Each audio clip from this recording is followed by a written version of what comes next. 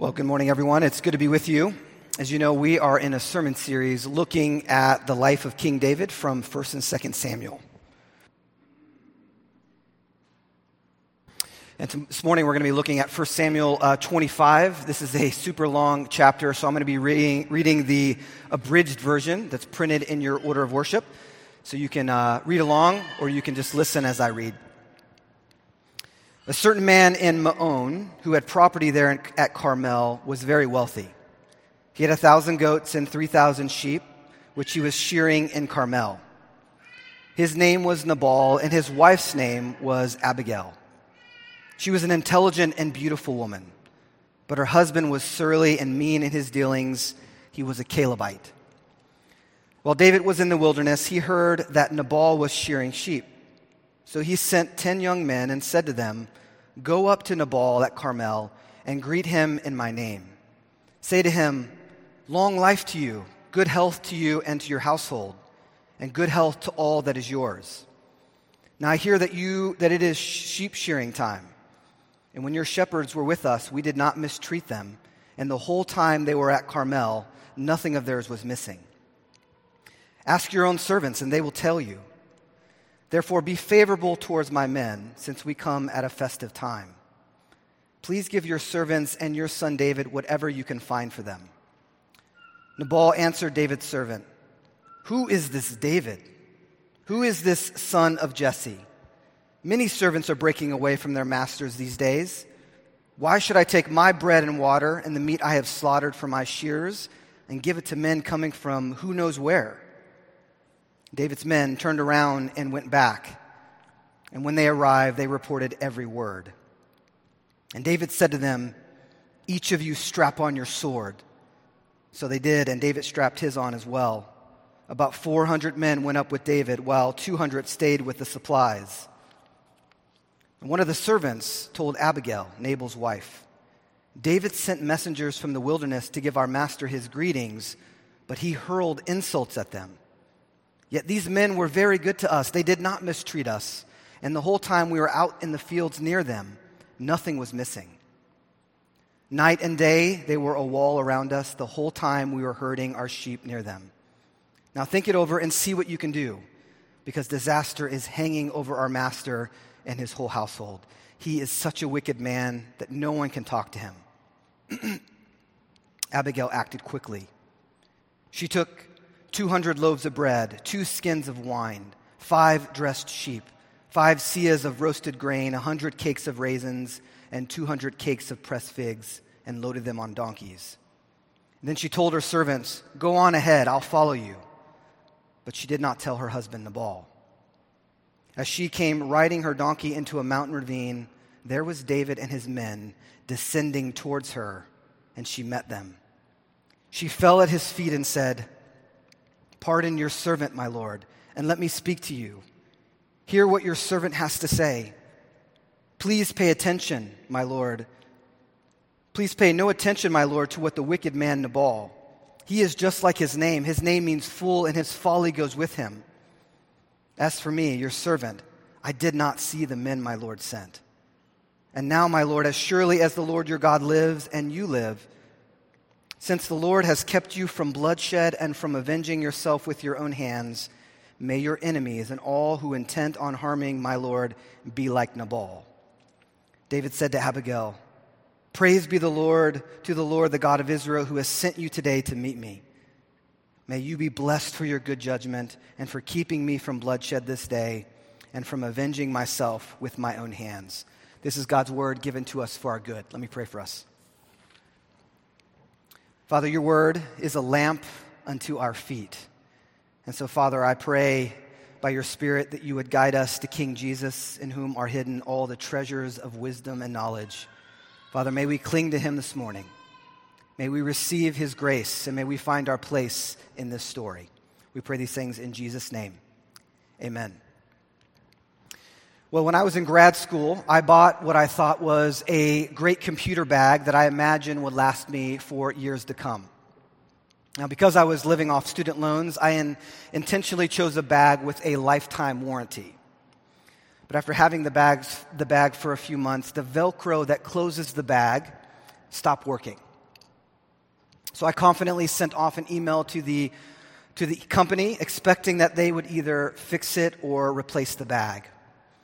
But to my surprise, they wrote back saying, "Sorry, if you notice the fine print, the Velcro is specifically excluded from the warranty." I got to say, as an entitled consumer, I was outraged and offended. And of course, this was the time before Yelp and Google reviews, so I resorted to writing an email with all caps and in bold, something to the effect of this. This is the condensed version, of course. "Dear customer service representative, if you don't make this right, I will never buy anything from your company again." Now, I guess that didn't faze them because I never heard back from them. But what I was trying to do in that moment was to somehow make them pay for violating my customer is always right expectation.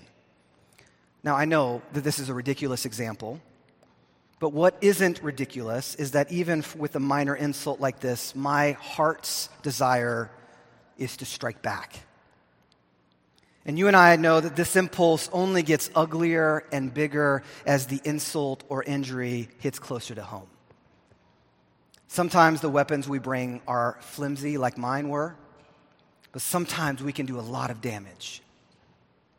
Our story finds David on the verge of great destruction, not only of others, but also of himself.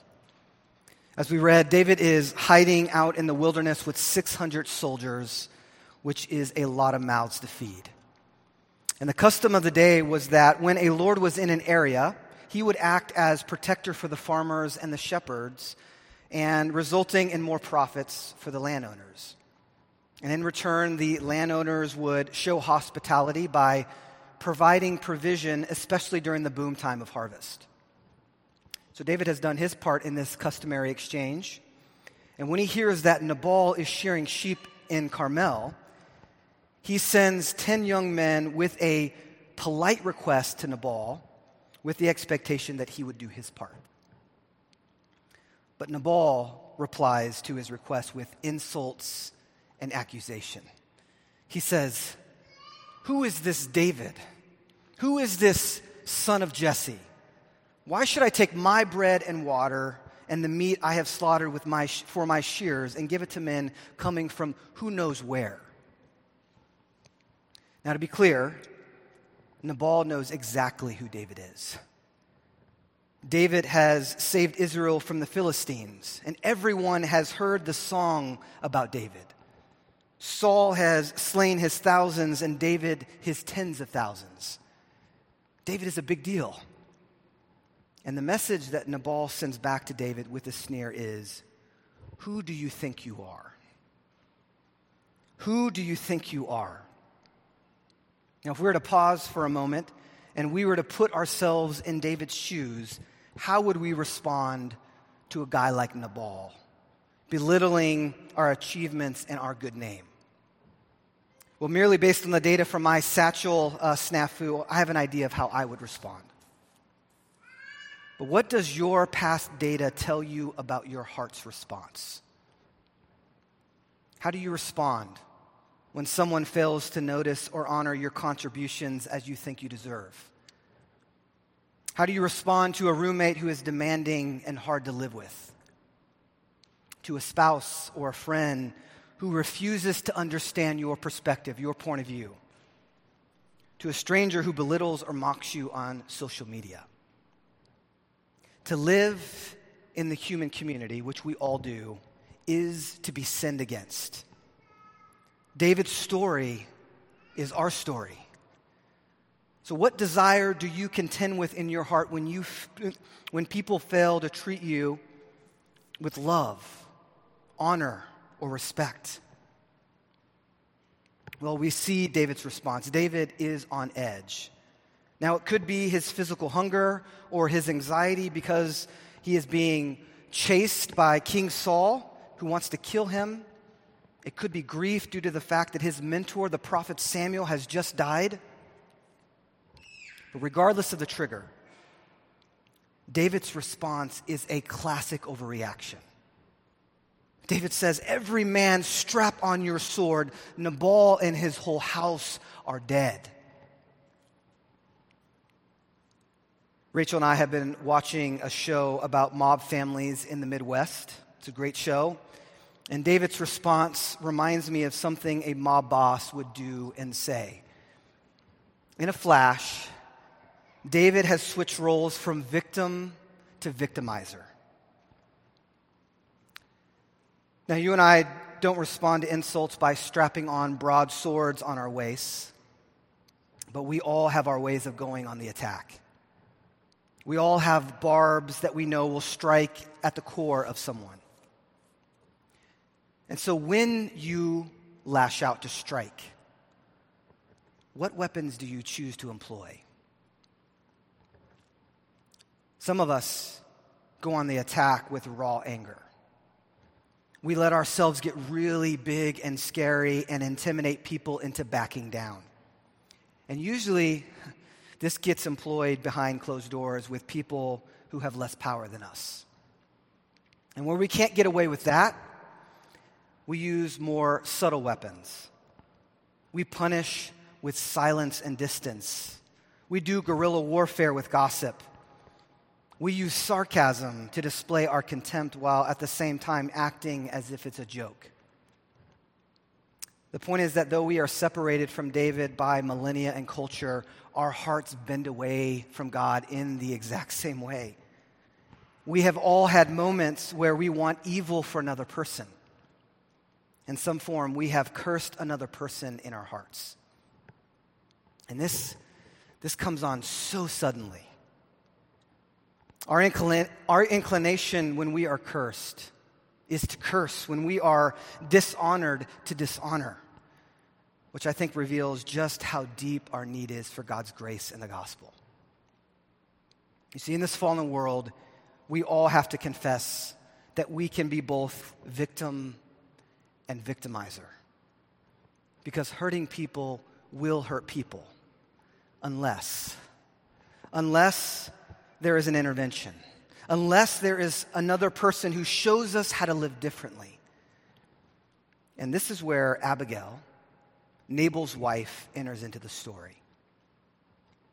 Abigail, on hearing the news from her servant, has some choices to make. She had the means to flee with the people that she cared about most, or Abigail could have sold out her husband Nabal and made a deal with King David. Both legitimate options. But what she chooses instead was the past that blesses everyone, both the guilty and the innocent in the story. She rises up to inhabit all of the wisdom and the power that she can. She uses everything at her disposal for good. And we see Abigail descend from the hills as a lone woman moving towards this army of 400 battle-worn men, bloodthirsty with swords strapped to their sides. And she has a plan.